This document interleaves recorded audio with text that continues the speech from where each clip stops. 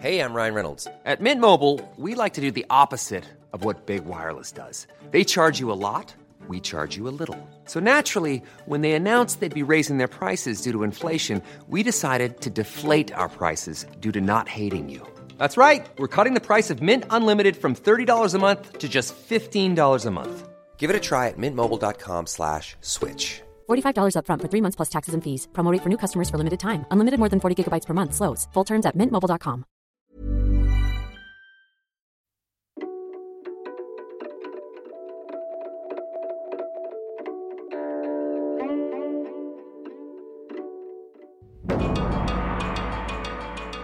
Hello, I'm Alice Su, The Economist senior China correspondent based in Taipei, and I'm here with my co-host David Rennie, The Economist Beijing bureau chief.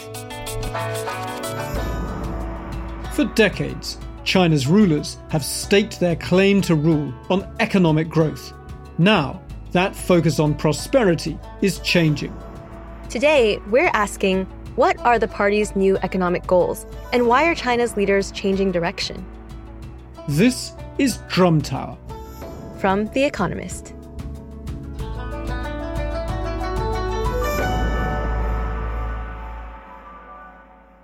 David, hello. Happy Two Sessions Week. How's it going? Well, as you remember from when you were here, Alice, you know, even if you don't pay attention to a single second of the gripping events of the parliamentary session of the year, if you live in Beijing, you can't miss it, because normally you have ridiculously tight security. You have armed police in all the metro stations. You have grannies in kind of smart anoraks guarding every street to make sure nobody rebels. And then you also should get, as part of the deal, beautiful blue skies. But weirdly, it's been really smoggy. So everyone's speculating this is because they're going for economic growth after COVID. And so we've had lots and lots of smog, but the crazy security is there. Yeah, I have to say I am not particularly nostalgic for the Two Sessions because, I mean, they are a big political event. And I think every China correspondent in the world has been spending their entire week the same way, which is reading the work report, watching these speeches. But I also just remember the Two Sessions as a time when the internet is slow and there's high security, as you said, and you can't really do anything else because everywhere in China is on high alert because they cannot have any problems happen at this time. So I oftentimes was just kind of waiting for it to be over. But, you know, this year is actually quite interesting, right? There have been a lot of big announcements being made. That's right. I mean, this is the first annual session of Parliament where Xi Jinping has his entire top team of loyalists in place. And so you have to assume that this is his vision of China being endorsed by these thousands of delegates whose job is to kind of lift that stamp. Although our producers have told us we're not allowed to call it a rubber stamp parliament because it's a cliche, but it is a stamp made of rubber that they apply more or less to every vote. So, you know, what's interesting about the National People's Congress, it's not this suspenseful moment for reporters where you're on the edge of your chair wondering which way is the vote going to go, because the vote is going to go in favor of what the party has already decided. But the NPC is this moment when the party unveils its policy direction and it confirms the new leadership. That's right. And of course, Alice, you know, this meeting of Parliament is about the ministers and the State Council. The party is always there behind. But this was about the government, and of course that means fundamentally economic policy and planning. And this was a really interesting meeting because it's the end of the pandemic. And during the pandemic, so much was disrupted that we didn't really understand the economic trend lines. But now we can see the direction that's being set from the top. And the change that we could hear is that instead of only talking about getting richer, getting more prosperous, there was that doomy, dark talk of a world of threats and dangers that we heard at the Party Congress last autumn. And it's all blending in together. So now Xi Jinping's first big speech about the economy to Parliament was all about we need to be strong and self-reliant in a world of dangers and threats.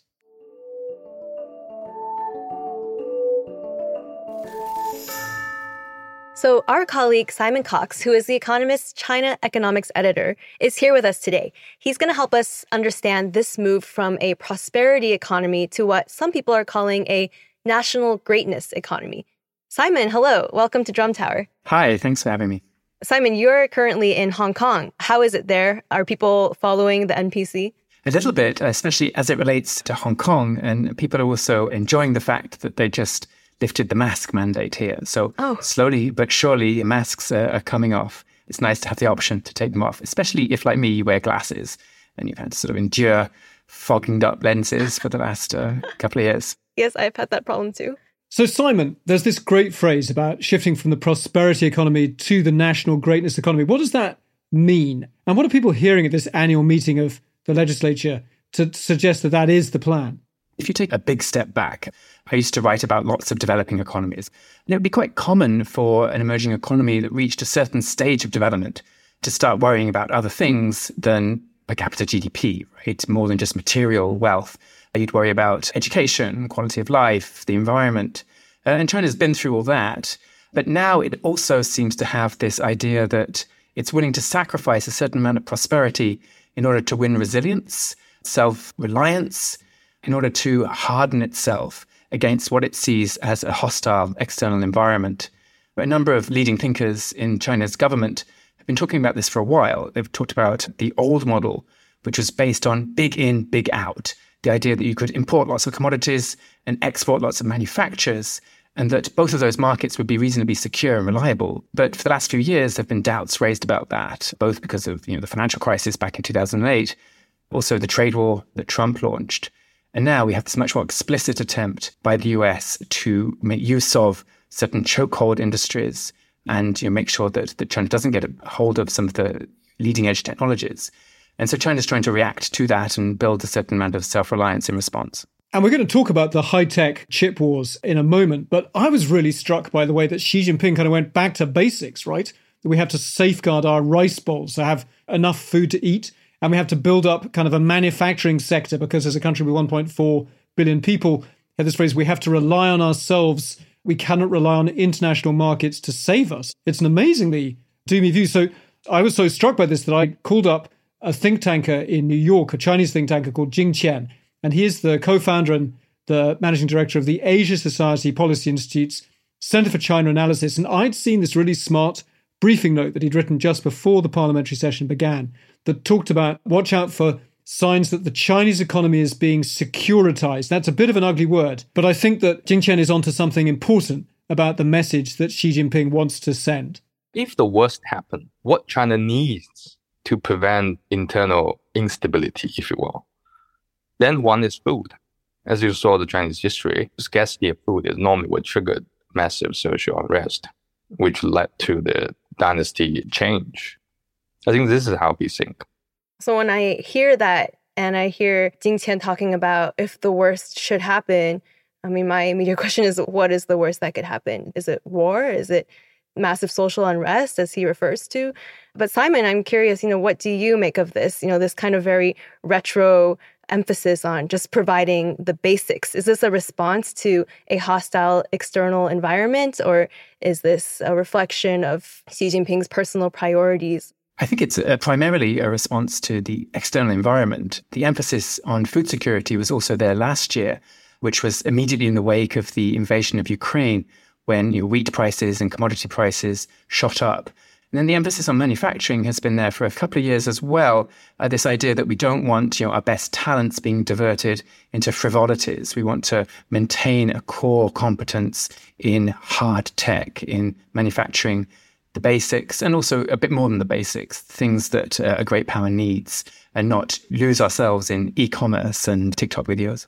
And it's so interesting that this is a reminder that that analysis that was so kind of common for the last 30 years of reform and opening, that's their source of legitimacy. And of course, we see that actually the Communist Party is still there and is focused on really fundamental questions of security, keeping their countries safe, and that just rising living standards isn't actually the end, it's just the means to national security. And Jing Qian argues that you can hear the language changing in very dramatic ways to shift towards security.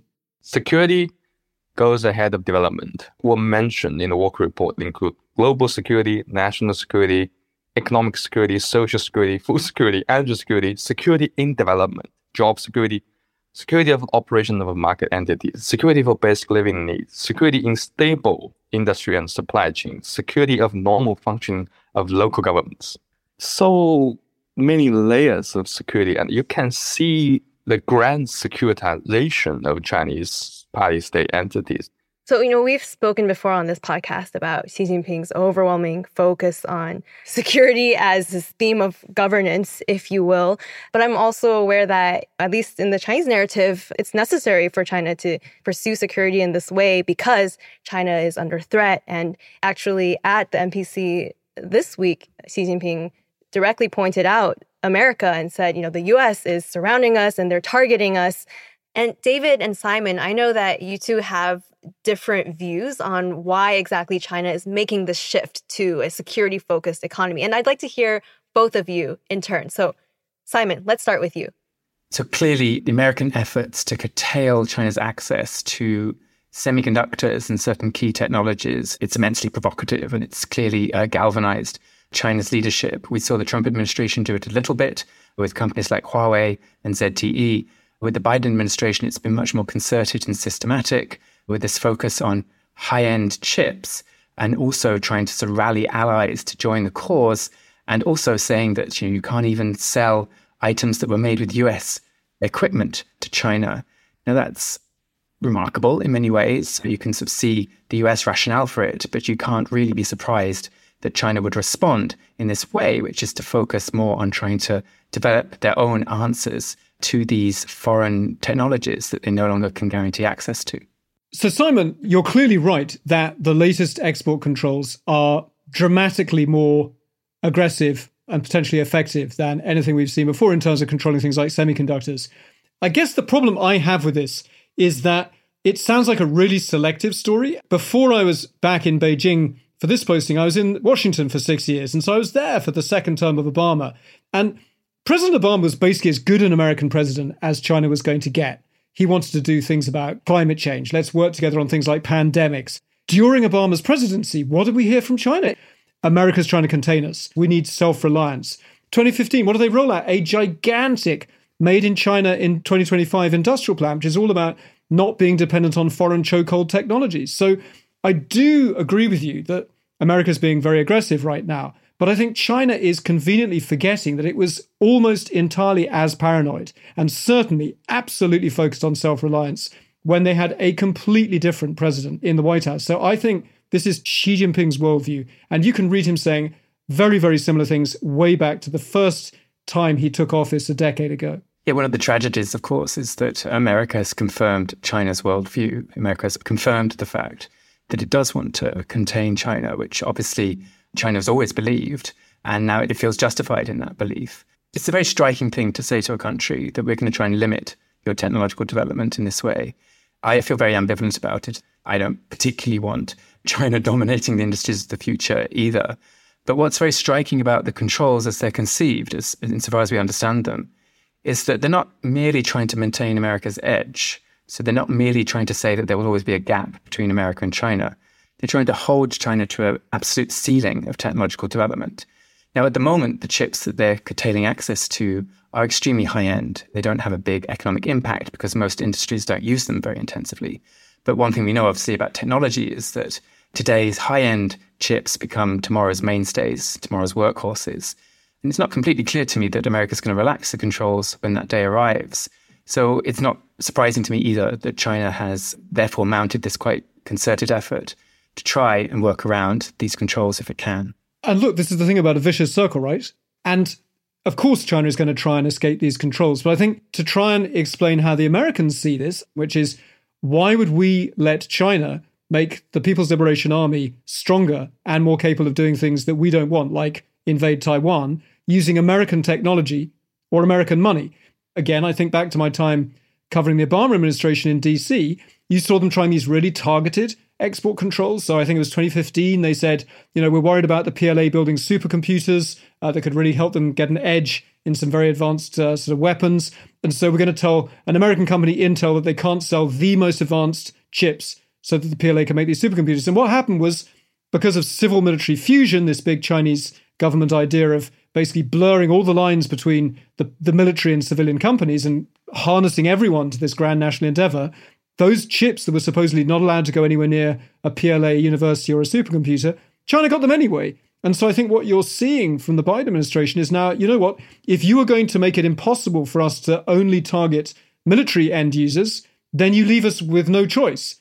but to block all of this. And you're right, Simon, it is extremely aggressive. But I think the alternative from the American perspective is naively continuing to allow the PLA to build weapons that can kill Americans and invade Taiwan with American chips. And they don't see why America would do that. I understand both of your arguments. And I really think it comes down to the question of how much you trust the Chinese government or the Chinese Communist Party, right? Because it is true that America is being very aggressive and in some ways unfair, but it depends on what the American government thinks the Chinese government is going to do with that technology. And this is kind of a debate I've seen playing out quite a lot, even here in Taiwan, right, which is the front line of a potential war.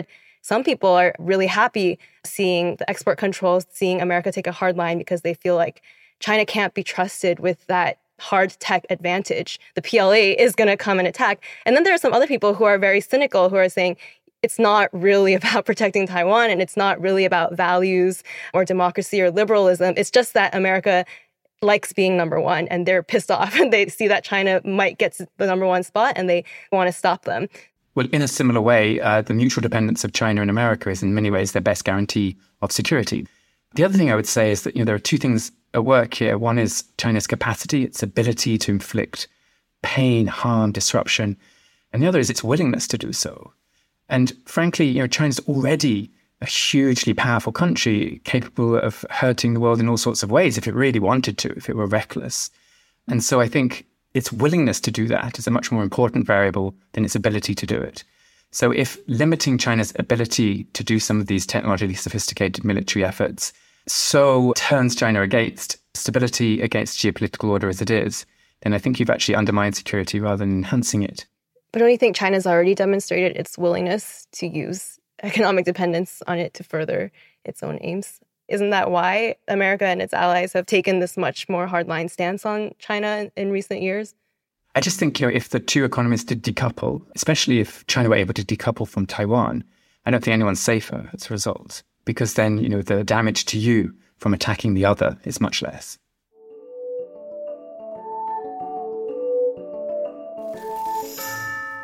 So we've had this discussion about why China is making this move towards a more securitized economy or an economy of national greatness. But let's turn to the how of how China is making this transition.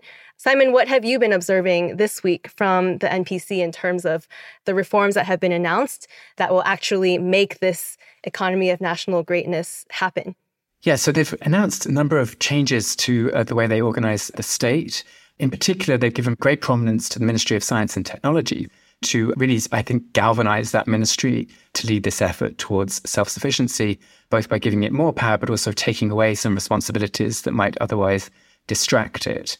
On the long lists of things that might affect their security risks they're worried about, financial risks. And so they've revamped the financial regulatory structure to make it more coordinated as well. And they've increased scrutiny of local government finances, which again is a source of potential trouble and social unrest. And Simon, to focus on the crown jewel of high tech, these kind of very high-end chips, these semiconductors, how might China pull off its plan to secure the highest-end semiconductors, even if it can't get access to American chips? I think it's going to be really difficult. This isn't the sort of thing that happens through brute force. These are sort of cultures, I guess, of innovation develop over a long period of time. Even America is struggling to replicate what Taiwan has succeeded in doing. So I think that at the moment, we can have a certain level of comfort that despite the huge priority the government's placing on it, despite the resources at its disposal, it's finding it alarmingly difficult. And in some ways, the money that they throw at the problem can even make things worse. It can make it so that people try and win over a subsidy rather than try and break difficult problems. But I would also say that because of the export controls, now there are corporate customers in China who are really very interested in buying from local suppliers who would previously not have given them a second thought because they knew they could get better chips from outside the country. So we learn a lot from our customers. That's one of the lessons of economic development, is that access to sophisticated customers is one of the ways you learn. And what these export controls have done is force China's most sophisticated customers to teach the local suppliers what they need to know to serve their needs. So that could potentially benefit China.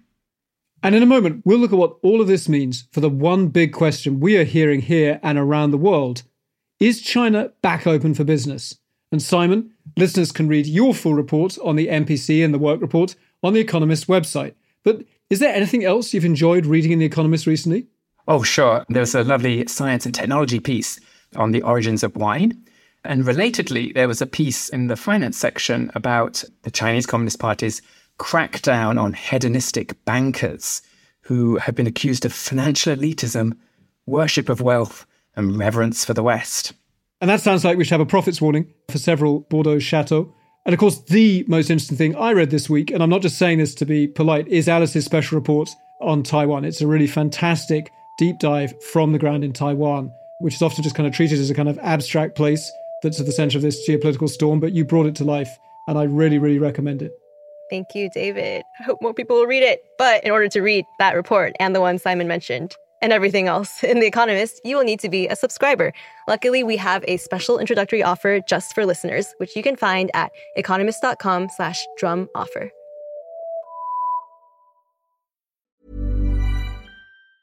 Ryan Reynolds here from Mint Mobile. With the price of just about everything going up during inflation, we thought we'd bring our prices down.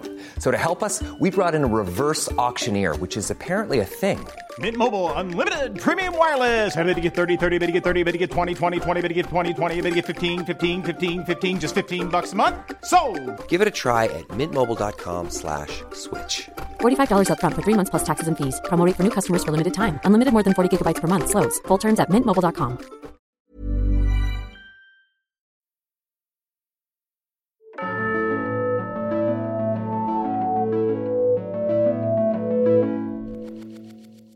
Welcome back to Drum Tower. We've just been discussing how and why China's leaders are reshaping the country's economy.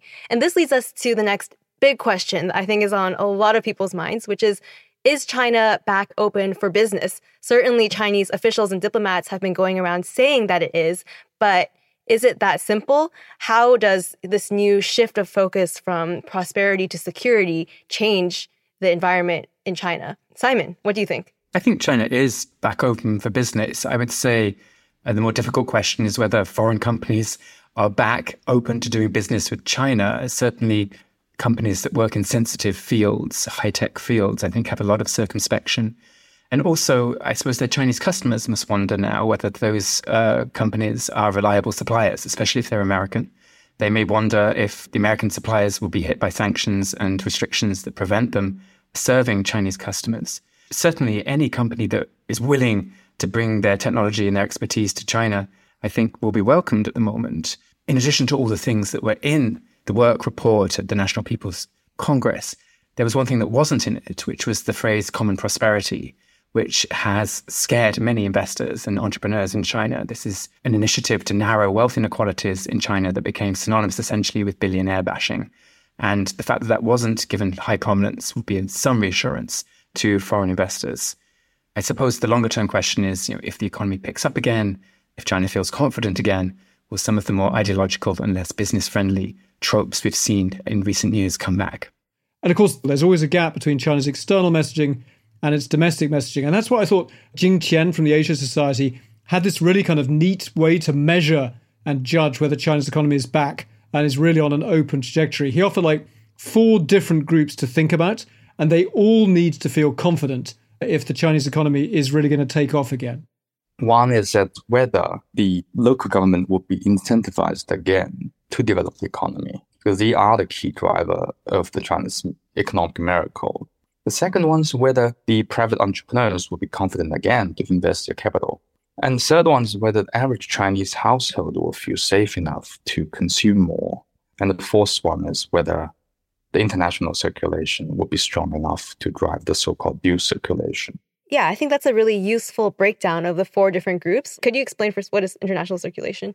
Essentially, it's international trade. And I think the reason it's being highlighted is that the global economy is in a difficult spot right now. And actually, the big paradox in China is that just as they open up to people flows, exports are shrinking. Whereas during the pandemic, when they were closed to people flows, exports were booming. So I think they're worried about whether the global economy will help to support the recovery. And actually, many people outside China are hoping that Chinese imports will give a timely boost to demand at this difficult time. The question about consumers is also very interesting because although consumer incomes were hit during the pandemic, spending declined even more. So by some measures, there's quite a large amount of excess savings that some people say counts as ammunition or dry powder that could potentially be either invested in the stock market or potentially spent.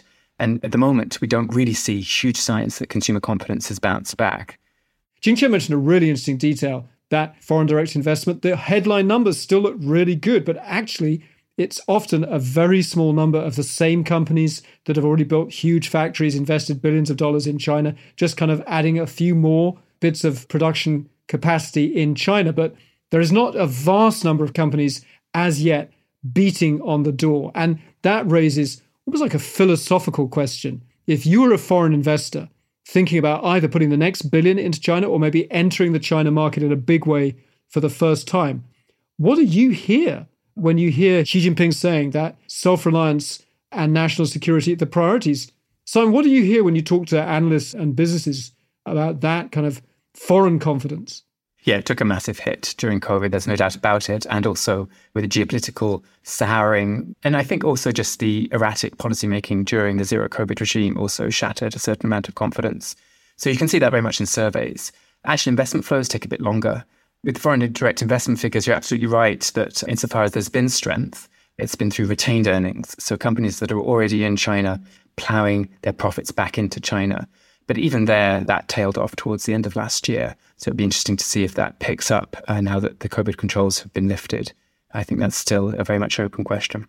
And Simon, what is your sense of what the incentives are for local officials on the ground now? Are they still being measured by how much growth they can bring to their provinces, for example? Well, I think there's a broader array now of targets, and I wouldn't be surprised if a lot of them are quite confused about where the priorities should lie. Xi Jinping always talks about things in a very two-handed way. It's always progress and stability. And so, if you're a local government trying to read the tea leaves, it must be tremendously difficult. At least the analysts I've read say that there was a sort of happier competition in the past where local governments did vie with each other. They did experiment, but that didn't result in financial excess because actually their financial resources were very tightly controlled. And that broke down when local governments were able to borrow fairly freely through local government financing vehicles.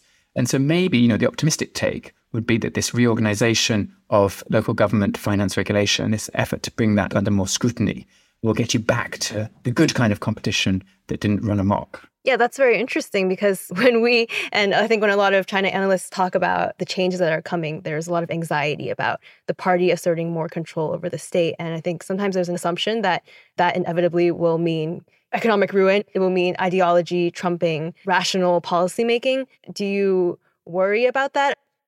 But I do think with local governments, things perhaps became too lax. And so one can hope that the closer financial scrutiny will bring some benefits. But I think bringing things under tighter party control is a sort of step backwards, given a lot of the emphasis in more recent decades on institutionalizing Chinese governance.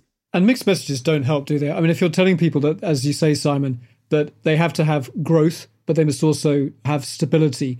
And we also know that after zero COVID, a lot of local governments are basically stony broke because they spent so much money on nucleic acid tests for millions of people. You can see a lot of officials just doing nothing because when you're getting contradictory messages from the big guy at the top in China, the safest thing to do is to just keep your head down and do as little as possible so you don't make a mistake. So Simon, thank you so much for joining us and for lending us your expertise. And we look forward to having you on again soon because the economy is going to be such a big part of the story in 2023. Well, thanks for having me.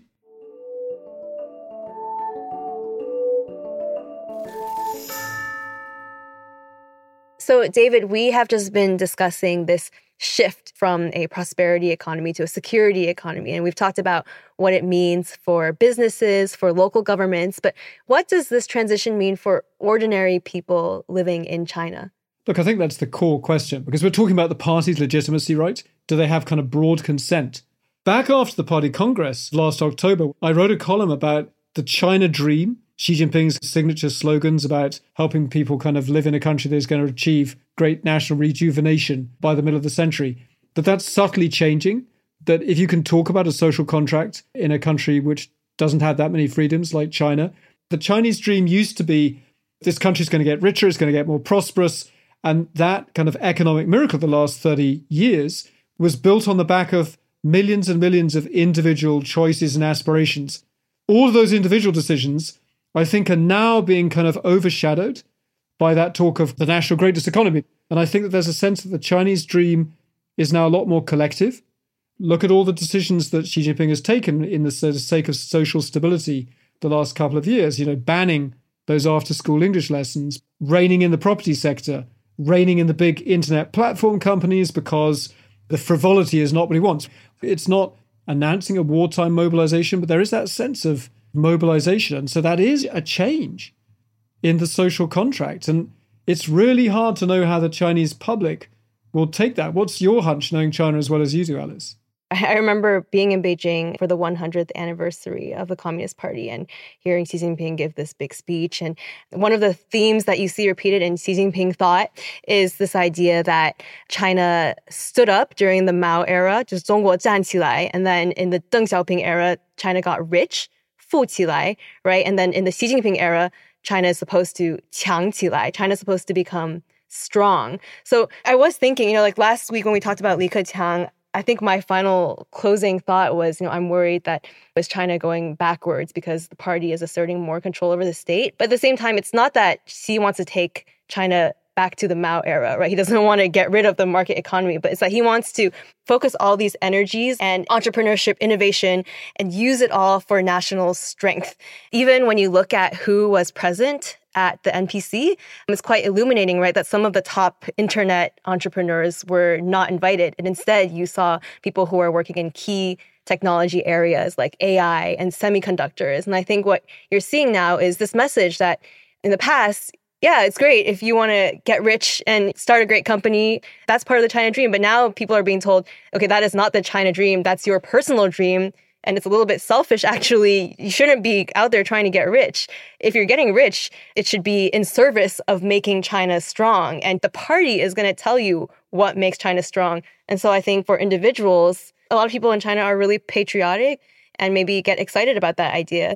But I think also there are a lot of free-thinking, more liberal individuals who also see something that you lose in that transition. And it's not only, we talk a lot about civil rights and free speech and so on and protesting, but it's also kind of a loss of this freedom to define yourself and to say, I have my own dream and I want to start some company that is not going to serve hard power, but that's no longer seen as something glorious and endorsed by the state. Alice, you're so right that it's not about a return to kind of the pure Mao days and kind of ditching business, but I think it's the idea that it's capitalism plus party mobilization, and business is welcome to play its role in that. Outside companies are welcome to play their role in that as long as they fit into the plan of making China secure in a very dangerous world. And it's a big bet that you can have control, but also dynamism and innovation in the same economy. And I think we're at the beginning of a giant experiment. I totally agree with you. And I think it's valid to say China needs better financial regulation and it needs reforms, right? But what I see is that there's two different ways to enact those reforms, right? You can say we need better regulation and we need, say, rule of law. We need more transparency. That's what's going to help us to grow without all these problems of recklessness and corruption that China has struggled with. But what the Chinese government is doing is saying, actually, no, we don't need more rule of law. We need more supervision and we need this top-down discipline and we need more party power. And that's the way we're going to do it. And I think that's the experiment that's about to play out. It'll also be interesting for us to watch after the MPC, the other part of the reforms that haven't yet been announced, right? Because so far we've only seen the state reforms, but we've yet to see the party reforms. And that's where we'll really see how much power the party is taking and what that's going to look like. And of course, Alice, a more self-reliant China, if, as Simon says, that's less focus on getting as much stuff into China and out of China in terms of trade, that also raises questions about how we engage with China. Because trade wasn't just kind of about money. It was about people getting to know others. It was about exchanges, about students, tourists coming in and out. And I think as China reopens, we have to hope that some of that comes back too. If you want to get in touch with us about China's economy or anything else, you can send an email to drum@economist.com. And thank you for listening to Drum Tower. Our editor is Poppy Sebag Montefiore. Alicia Burrell and Barclay Bram produced this episode. Our sound engineers are Tingli Lim and Nicola Rofast. And the executive producer is Marguerite Howell.